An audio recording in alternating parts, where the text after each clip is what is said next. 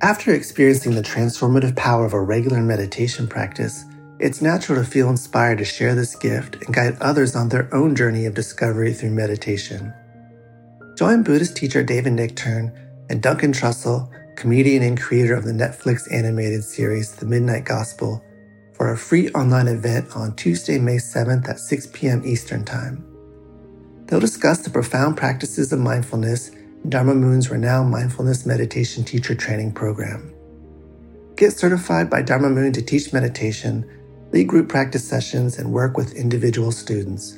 Visit dharmamoon.com/beherenow for more info and to reserve your spot for the free online event with David Nichtern and Duncan Trussell.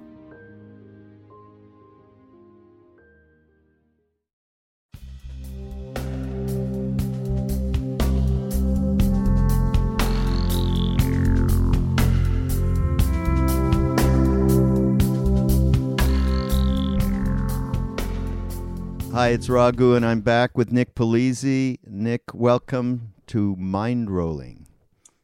Thank you. I'm happy to be here again. Again, yes. Nick, for those of you who don't remember, Nick created a wonderful movie called Sacred Science, and we did a podcast around that, which was taking people to be healed down into the Amazon rainforest with very, very incredible beings, shaman that he worked with, and also using ayahuasca as part of this in a very ceremonial way, not in kind of the way, I guess I look a little bit askance at what some of the stuff that goes on here in the West or in America around the use of this particular drug. It's judgmental and it's not real. It's my projection. I just came back from India, so bear with me on all of this, okay? But there is a way that we had a chat last time about your own relationship with ayahuasca that I thought was very, very down to earth and practical about the perspective that one can take with such a very powerful, transformative entheogen. So there's a part, there is one part in the book, as I said, please do everybody go to the podcast that Nick and I did about a year ago and check that out, because it's an in-depth reading of his experience and putting that whole thing together. But there, let's see, there is something here that I did pick up in the book that I really liked, and it's towards the end of the book, Nick, and you're kind of asking yourself, why do I even sit in ceremony? Just walking these trails, bathing in these waterfalls and streams, and having the Mapacho River itself close by are profoundly affecting my psyche. Heck, I even had one of the most meaningful transformations of my life last night, just getting here. I kind of can relate with that. And you say some tribes don't even let non-apprentices drink ayahuasca. Maybe they're right. This medicine isn't for the unanointed. Just give me your own personal view around the use of ayahuasca, and certainly where there's, it's like everything can be used for real transformation and perhaps being used to escape something. Talk about it from your point of view. Sure. So I think people, especially in my line of work, covering the kind of subject matter that we tend to cover, they assume that I sit in many ayahuasca ceremonies.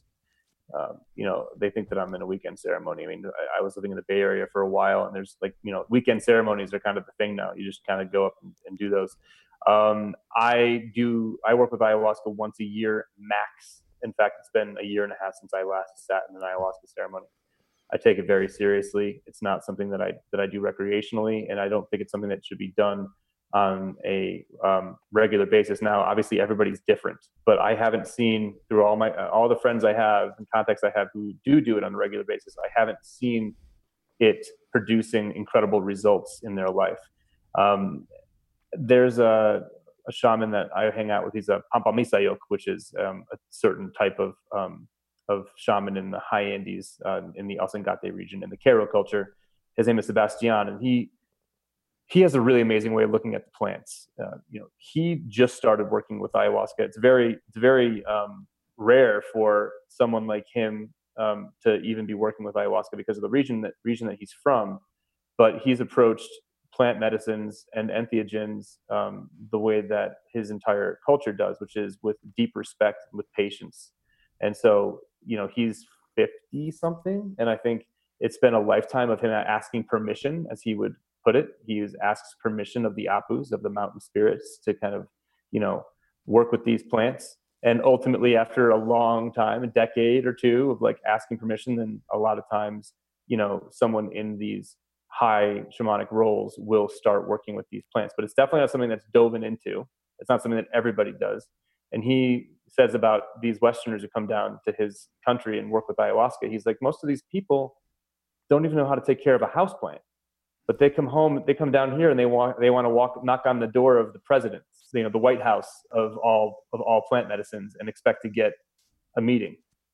And so he's like, it just doesn't make any sense to us. It's reckless. It's not something that we do, and in many ways, it can be hazardous for an individual just to go from being a New York City dweller, like I was for a very long time, just to walk down into the jungle and start working with these plants, and expecting that their life is gonna not be turned on its ear.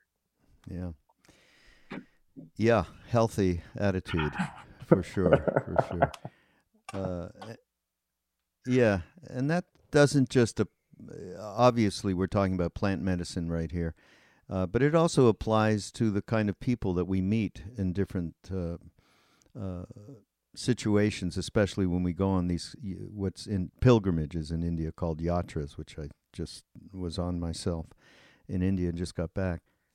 So I think that discrimination is a very important quality that we need to cultivate. In Hinduism, it's called viveka, and that's a big suggestion, especially when we're talking about what we're talking about, because it is easy to forget the way in which we need to honor these plants, these people who are working with the plants.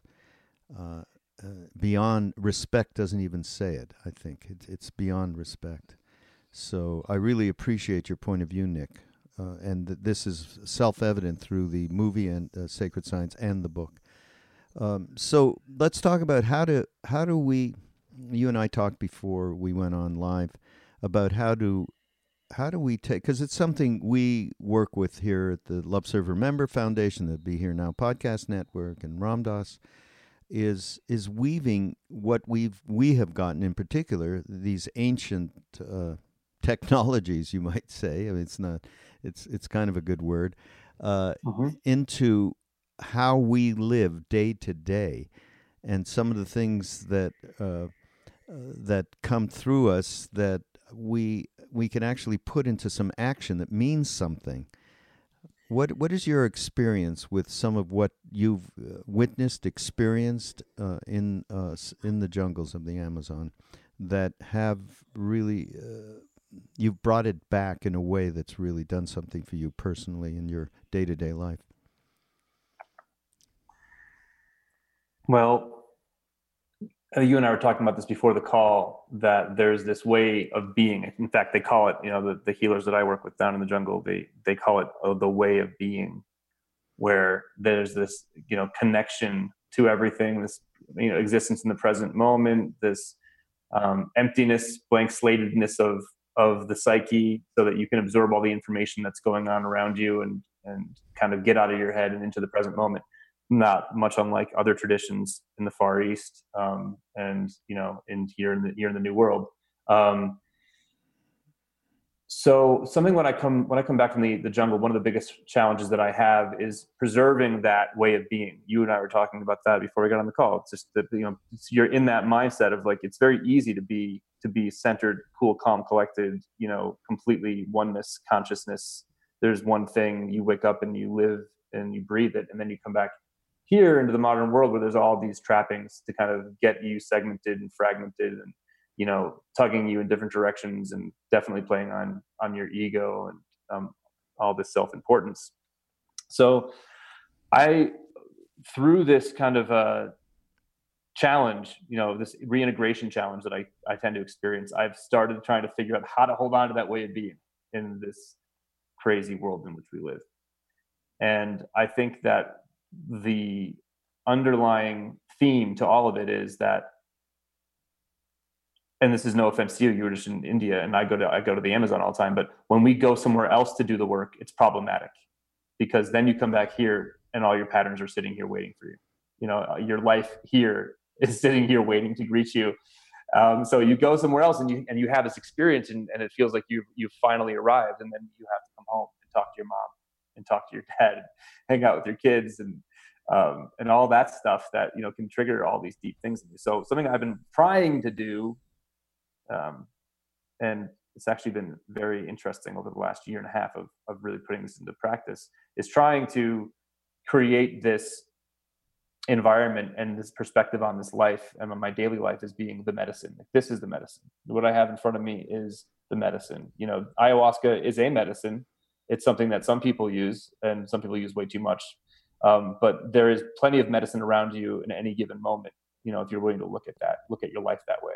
And you could even go as far as to say as every life event that happens around you could be taken as a medicine or a poison. Ethnobotanist Richard Evan Schultes has this famous quote that the difference between a poison and a medicine is dose. So it's almost like you could look at the way that you're interacting with your life and how much you're opening up yourself to what's in front of you, and the way that you're actually compartmentalizing that and letting it flow through you as either poison or medicine. So I've been really experimenting with, and this is, again, none of this is very original. This is stuff that I'm sure it could be found in every major, mystical tradition around the world in some way, shape, or form. But I'm starting to kind of go by this mantra of, this is all medicine. If I'm here and I'm actually present, then there's no reason to go somewhere else to kind of do the work. I can be doing the work all the time right now. Ram Dass wrote a book called Grist for the Mill that fits that whole thing, Nick. So. Grist for the Mill. I got to write that down. Literally writing it down right now. Yeah. Well, it is a great book, everybody out there, actually. It's exactly described. Nick described the book just now. Okay. I will say one thing, though, having just come back from India and being in, the Himalayas and like going to the rainforest and being with the divine presence embodied in a couple of different people, and there is a way, and I've been going back and forth. I mean, the last 6 months, I think I've spent almost 2 in India, so I've really, which is not normal. I usually go there for a few weeks a year, and but I've been going back and forth forever. And always encounter the exact thing that you just mentioned, which is first resistance to being back into the pull, where your desire systems, your attachments, your revulsions, they're all like on hyper speed, and, and they're coming at you. And so there's resistance, and then ultimately a little bit of surrender creeps in, that this is just, one side of the coin, other side of the coin, back and forth until you can't tell. It's a spinning thing. And but there is one thing that's true, and I think you'll agree, that there's something that happens when you devote that kind of time to the moment, to being completely present. I mean, and we can say it in a billion different ways, but being completely for me, there are moments when time and space no longer are there, especially being with these shaman. They're living in a world that they have let go of being caught in duality to a great degree. So obviously, the more advanced the person is, then the more that ocean of presence is readily available. That sticks with you, even if it's very deep. Each time that I have come back from, it's like going to a retreat. I mean, certainly you can do that by just going. For me, going to a retreat for a couple of weeks, a meditation retreat, say in America, I always say this. By the end of it, I would come. That presence would be there. A lot of work, though, like 12 hours, 14 hours a day meditating. Do I want to really do that? I'd rather just go plug in with one of these guys. Or in the past, for me, it's been this incredible woman saint named Siddhi Ma, who just passed a couple of months ago. So, so I'm lazy. So going in and plugging in, it seemed like a much better idea. But there is always a certain deep essence that stays with you and informs the day-to-day. It gives you a little bit more spaciousness. So eventually, as I said, when you first get back, you're really like just absolutely hustled by everything and resisting it. And then there's a little, that spaciousness creeps in where, it's okay. It's just okay. And you're not resisting. And, there's much more of a flow. So I think knowing you as much as I know you now, we've had, a bunch of different talks and so on, that this is something that is very true for you in terms of what you have brought back after and bringing these people. The other thing that you have done, which is really to be congratulated, is the kind of offering that you've provided these people and access beyond getting their health squared away, but just in general being able to taste something that really that is a completely transformational point in their lives, right? Yeah, absolutely. I think that the idea of wandering into a very unknown environment and witnessing the very pure ways of an ancient culture that's still very much intact is a wake-up call to a lot of people. I think folks start realizing that they too have roots that they've forgotten about. It's really interesting. We Americans especially, we're so I don't want to say disenfranchised, but we don't really have strong connections to where we're actually from. And so we just kind of we're sort of this melting pot. Social studies kind of class, kind of a term. But, we're this melting pot of cultures, and sort of we end up not really resonating or really relating deeply to the ancient ways of our own people. So we look at these other traditions and say, wow, it's amazing. These ancient cultures are so exotic. Well, at one point, every one of us comes from a lineage that practiced folk medicine because that was all there was. And we practiced mysticism because that was all there was. So it's really interesting, I think, to watch people wander into these cultures, experience what's going on there, and then start asking questions of their own lineages and their own lives, and start diving into those parts of themselves that have been so long forgotten. Yeah, absolutely. There's something nice you say when we were talking about the relationship to ayahuasca. Just you talk about you're afraid because you lose yourself in the circle, which can be said in so many different circumstances. I was just in one with this, you could call him a shaman. He's a jungle yogi who's gone beyond duality to some extent. I wouldn't know quite far, but sitting there is no, this certainly time and space have evaporated. And some people came with me to, I said, well, you can come along with me. You want to meet somebody like this? Similar to what taking people a little less intense because of the health issues. Mm-hmm. But there was exactly that. There was fear that came in because some part of that thing that you relate with as your identification like evaporates a little bit. This is without taking ayahuasca or any drug.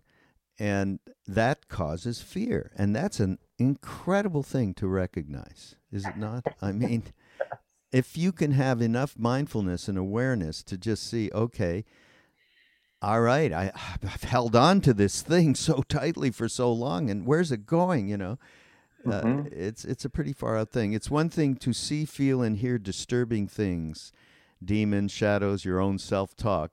Mostly your own self-talk will do it. But tumbling through the darkness, suffering without knowing who or what you are, that's a different kind of terror.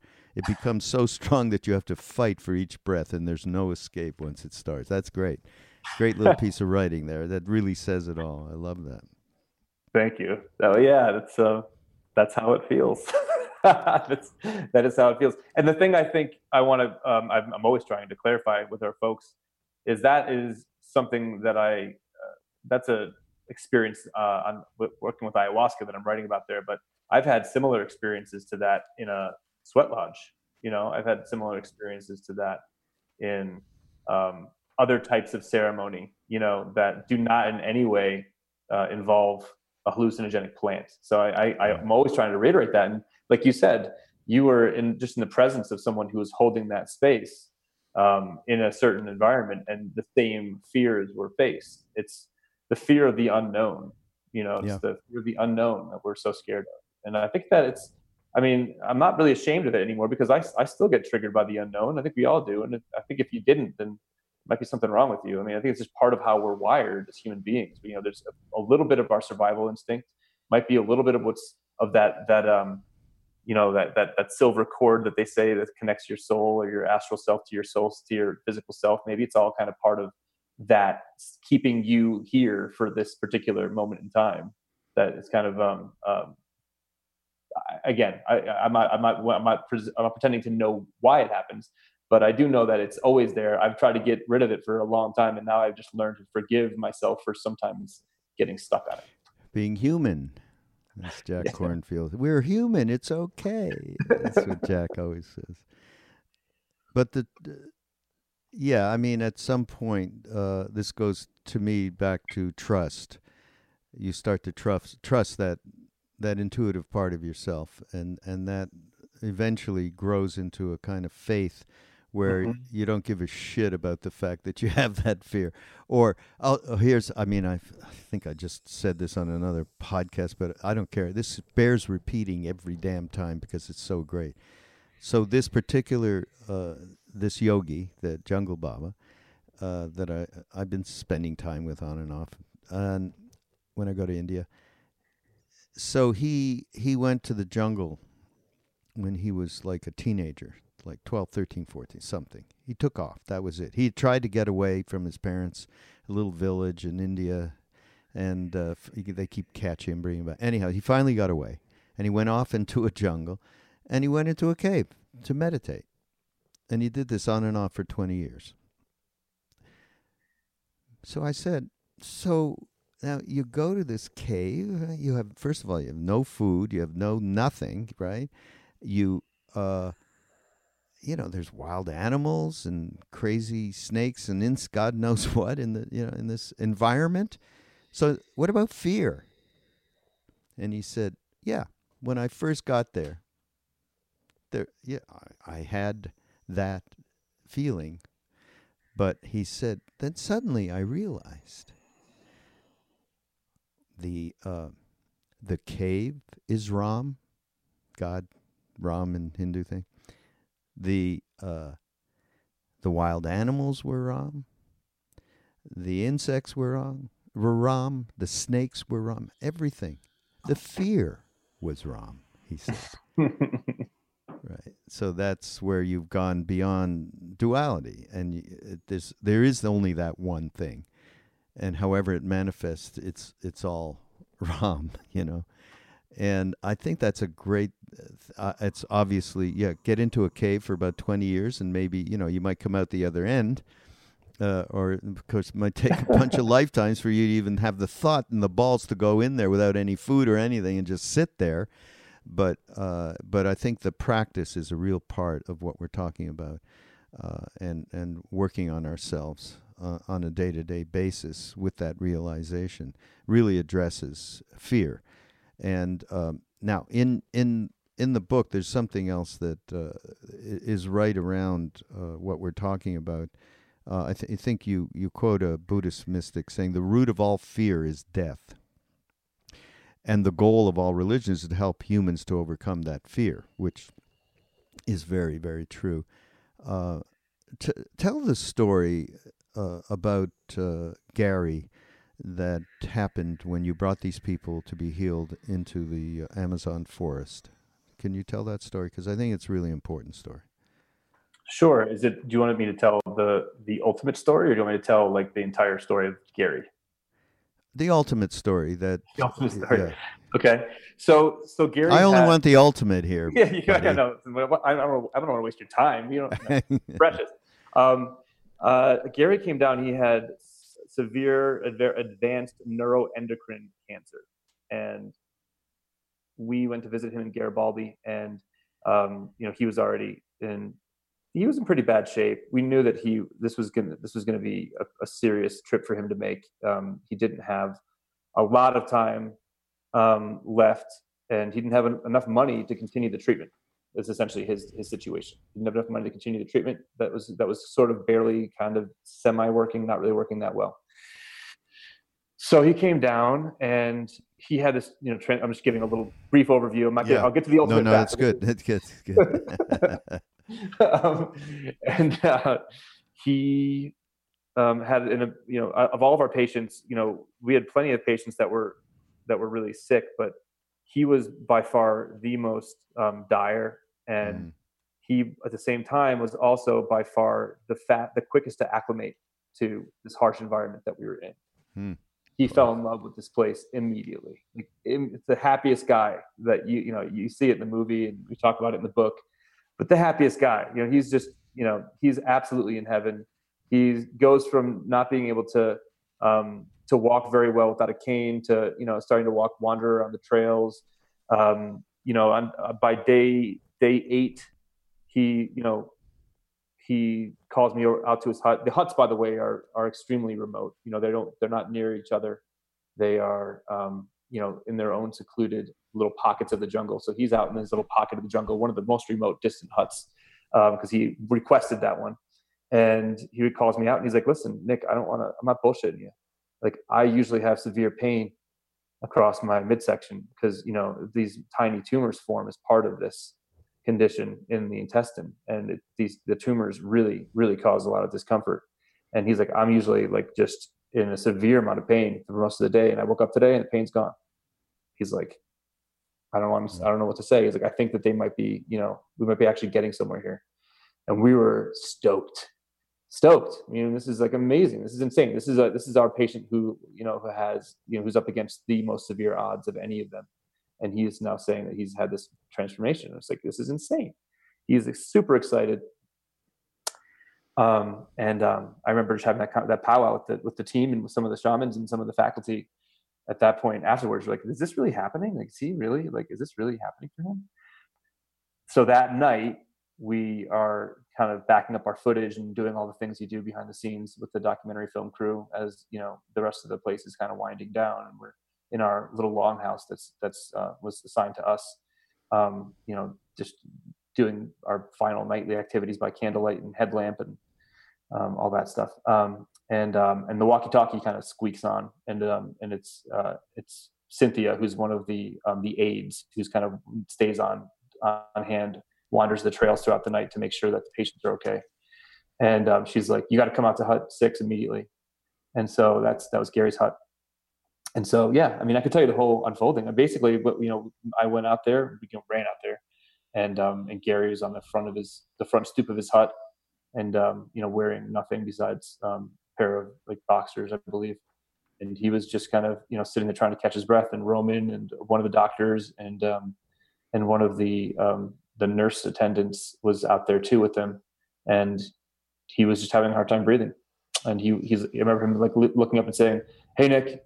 And like, that was then I'm like, "Hi, what's going on? What's going on, Gary?" It kind of went over, and then he like, he said, "I just can't breathe." And then like he like just fell forward, and we caught him and laid him on the ground, and we sort of went through a series of attempts at resuscitation, and ultimately one of the shamans stepped forward and was like, "He's gone. Let's bring him inside his hut." And I would even say, there's obviously a sense of desperation on our side, in urgency, sense of panic, and everyone's doing the right thing, everything's being done perfectly, textbook. But the mentality when you're trying to save somebody's life is pretty urgent. It's pretty I don't want to say panicky, because that isn't really honoring the way that it felt, but It's just that there's something very serious. There's something, it's a stressful environment. But these shamans are just standing there, standing around watching, and like, they're helping. But then once he's gone, it's not like this thing has happened. We've been defeated by, mortality or something like that. They were like, well, he's gone now, and now let's move his body into the hut, because this is the next thing we should do. And I just remember that experience of like picking him up, bringing him inside of his hut, and there's candles lit all around, and us just watching, his body for a while, by candlelight in silence. And there was just this amazing thing that sort of transpired that I can't quite put words to, that I think a lot of people listening probably have experienced when they've been with loved ones who have passed away, where there's just that moment where there's still something there, even though they're not breathing anymore. There's still something there, even though their heart no longer works. And then there's this thing that is, impossible to describe, that just happens, where, there's this departure of a soul out of the body, that everyone in this situation, probably because the shamans were holding it down, there was this insane, like, soul departure that happened in front of us. And it was incredible. And it was that everyone started smiling as they witnessed it. It was this beautiful thing. It was not something to be mourned necessarily in that moment. It was something that was just, we were witnessing something truly incredible, almost like witnessing a child coming into the world, but the other way around. And it just completely turned, it transformed everything or any remaining stagnating beliefs I had around death and mortality. It really was just this incredible thing to behold. Amazing. Yeah, it's such a far out experience to read, and you'd go on to talk about how Westerners shelter ourselves from death and dying at any expense. Oh man. I mean, it's pretty far out, isn't it? I mean, because of course I've seen a ton of that being in India so much. And the attitude is just so way, way different from us. I mean, it's just an amazing juxtaposition between the way that we live and the way that we could live. And look at you. You went and this happened. That's got to be one of the most profound turnarounds of direct experience related to death and our fear. I mean, we're actually doing a retreat in Maui coming up in a month, or less than a month actually, with Ram Dass Krishnadas. We're going to have Roshi Joan Halifax there, and Frank Ostaseski and Robert Thurman, all of them deep experts with Ram Dass on that process. And it's called No Death, No Fear. It's what we're talking about right now. And just a matter of, your direct experience would be, we'd love for everyone to have that direct experience. God, it would go so far to changing the fear factor. By the way, that No Death, No Fear is Thich Nhat Hanh, and he wrote a book around that, and which people definitely get that book. So, yeah, I mean, and there's some people in this culture like Ram Dass that has put a lot of work into taking just changing conceptually our point of view around death and dying, and the fear of it is. So this from your book is to me one of the great things in the book, because you can tell that your relationship with that direct experience is so real. I just love it. It's really, really great. Yeah, it kind of led to a lot. I mean, that idea of no death, no fear leads to a lot of questions. And you start really getting down to the root of all fear, of all concern. I mean, I might be mistaken, but for me, it seems like most of my concerns come down to fear of not abandonment so much. I guess sometimes fear of abandonment, a fear of exclusion, or fear of death itself. If you're like actually on a treacherous mountain hike, we talk about that a little bit in the book, and it was actually fear of dying by just right in front of you. But there's also, what happens if fear of failure can be linked to fear of dying? Because if you think about a creature that fails in the wild, that they're not a good hunter, they're not a good provider, they can be relegated, let's just say, by their tribe and kind of abandoned to sort of die out in the middle of nature, which really does all end up in being a fear of death. I mean, abandonment really is still a fear of death. Fear of alone, being alone. Is fear of death. I mean, in a way, because the idea is like we're a pack, we're a tribe mentality. Being alone really does feel very close to death, because you theoretically can't provide for yourself if you don't have other folks to support you in a community to kind of rely upon. So it's really interesting when you kind of start tracing out these fears to what they ultimately represent. Yeah. There's a great quote in the book, actually. I'm just looking for it. I don't know if I'll find it. Just around that. Where the hell is this? I love that you have my book in your hand and you're flipping through it. I wish I've got my computer sitting on one right now. That's what I'm supposed to be doing, right?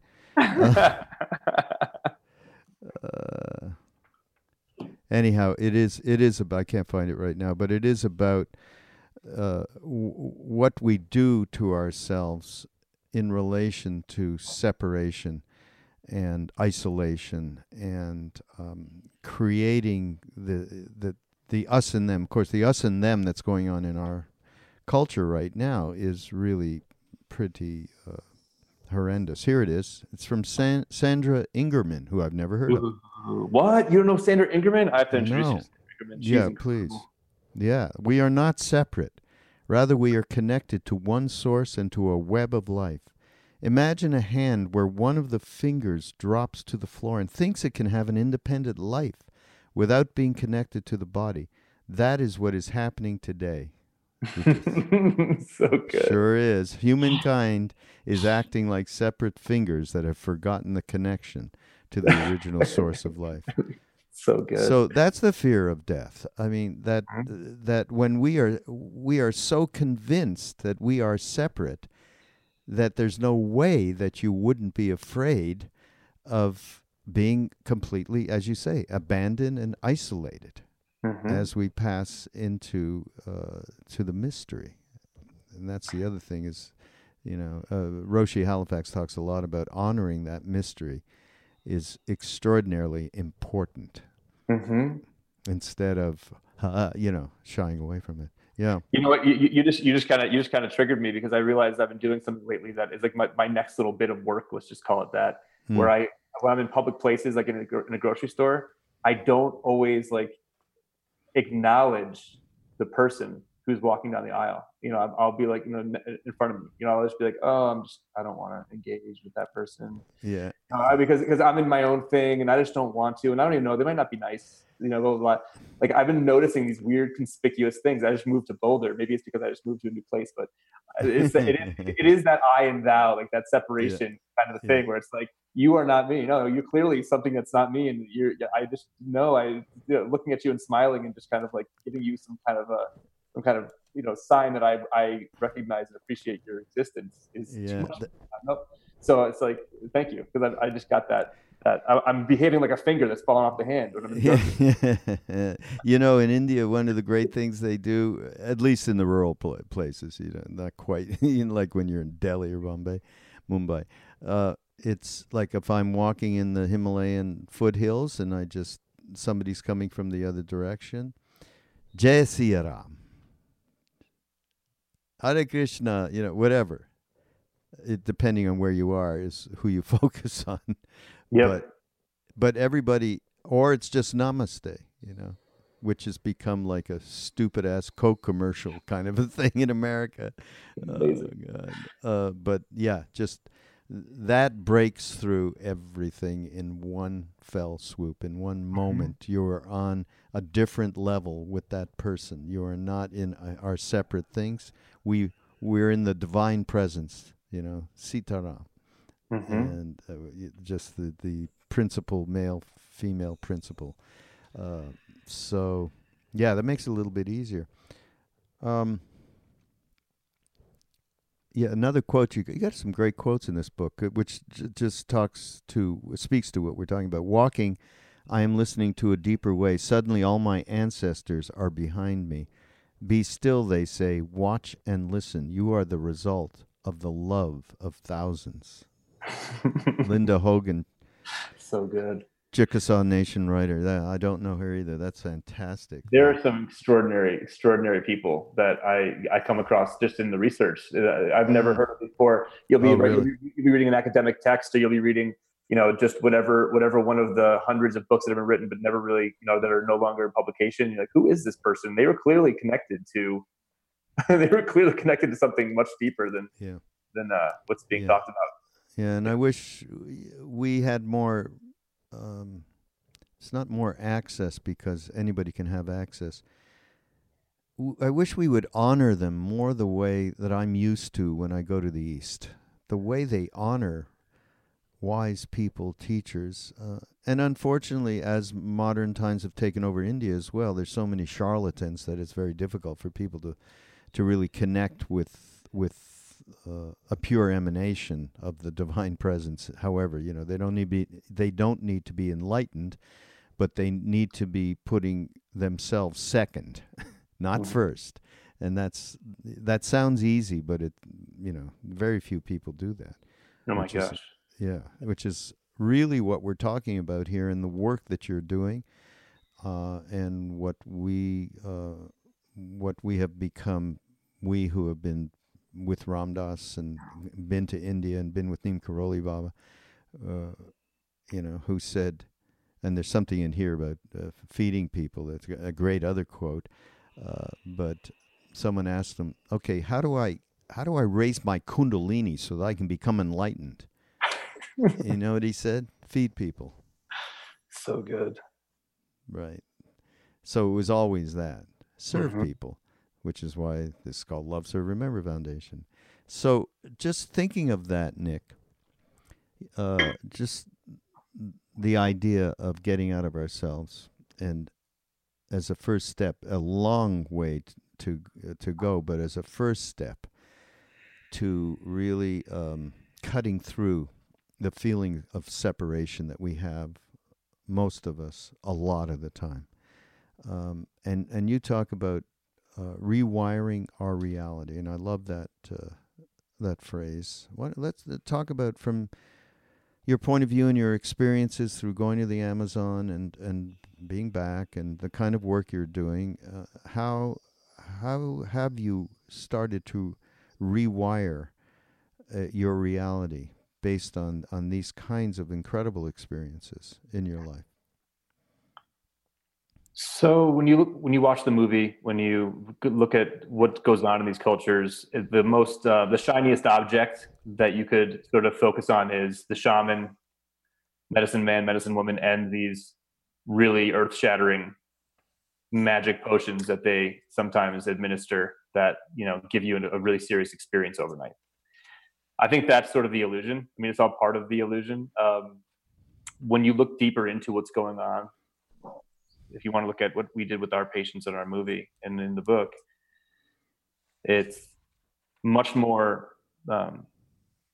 it's less exciting than that. It's much more of a daily practice. So one of the most important things I think that happened to us, and one of the most cathartic things for our patients, was just removing every device, every bit of distraction they could pour themselves into. And I think we might have gone into this in our last conversation, so I won't hang here too long. But in terms of what I do in my own life to help, maintain that connectedness, that way of being, is very limited access to devices on a regular basis. I don't really do much besides my work. I do my work and then I'm with my family for the most part. So I mean, it sounds boring, but there isn't a lot of news in my life. I don't consume like news on a regular basis. I'm not sucked into the Trump thing. I couldn't tell you what happened with Trump over the last 24 hours. I try to stay connected to what the big things that are happening over the course of a month, but I mean, I'm not going to be able to reiterate to you, or I'm not going to be able to regurgitate, what just happened, the latest thing that everyone is kind of texting and tweeting about. Again, I'm just telling you what I do. I'm not saying that anything is right or wrong, but I am not connected to that kind of stuff. I'm connected to my family. I'm really doing a lot with my sons right now. I've got 2 little boys, and now we are spending a lot of time understanding the natural environment around us, going hiking in the mountains, making food together, and then I work my butt off for 8 hours, and then I go back to that. So I don't do, I have, the distractions I have are pretty much my laptop and the books I'm reading for research, but I try to keep that to an 8-hour window. And the rest of the time is just me being with my family and being connected to what's going on around my environment. And you really don't miss hearing all of the details of Mr. Trump. How could you possibly live? How can you live? It's so weird. It's so weird because I unplugged from it, but my family is still so plugged in. Oh, really?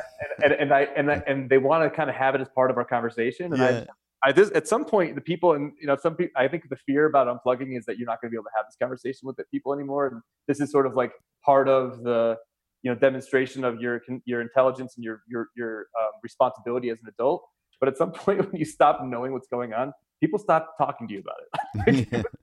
People know that calling me and talking to me about current events, is not really going to get them anywhere. And again, I'm not necessarily advocating for everyone doing this. This is just my thing. I'm experimenting with. No, that's bullshit. If you want to rewire your reality, folks out there, cut that news cycle right off. Where I'm talking to myself, by the way. Mm-hmm. Okay, I have not done that. Well, I did that when I went to India. I thought, wow, this is another world. This completely pristine. It's like going into a pristine forest.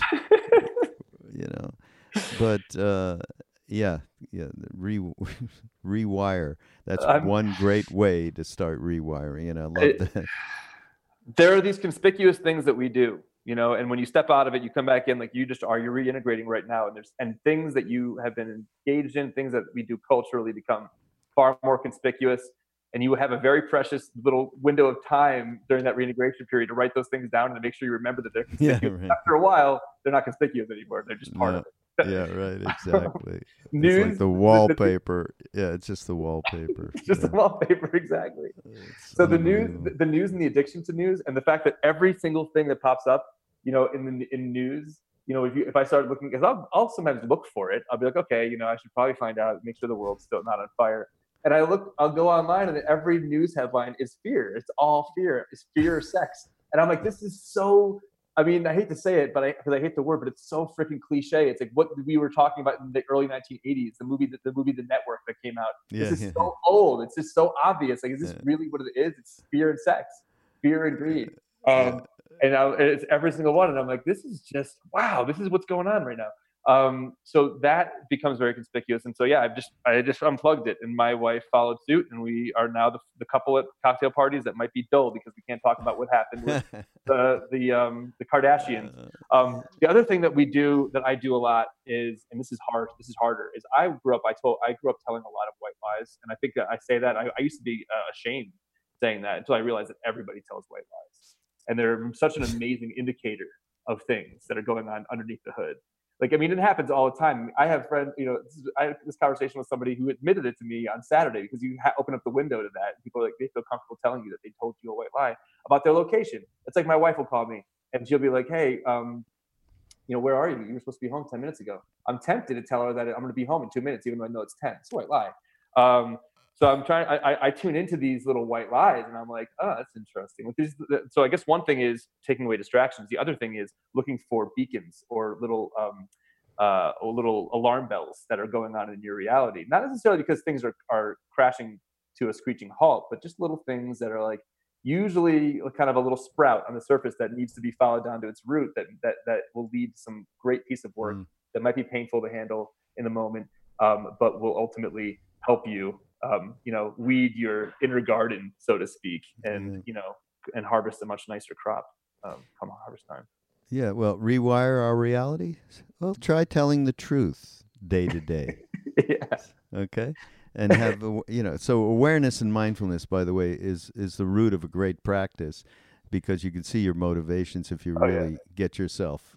You do need to have a bit of a meditative practice, because you got to get to a point where you're out of your mind and you're not completely at the beck and call of that monkey mind. But try telling the truth. Maharaji told Ram Dass, tell the truth, love everyone, and tell the truth. He said, I can't love everyone.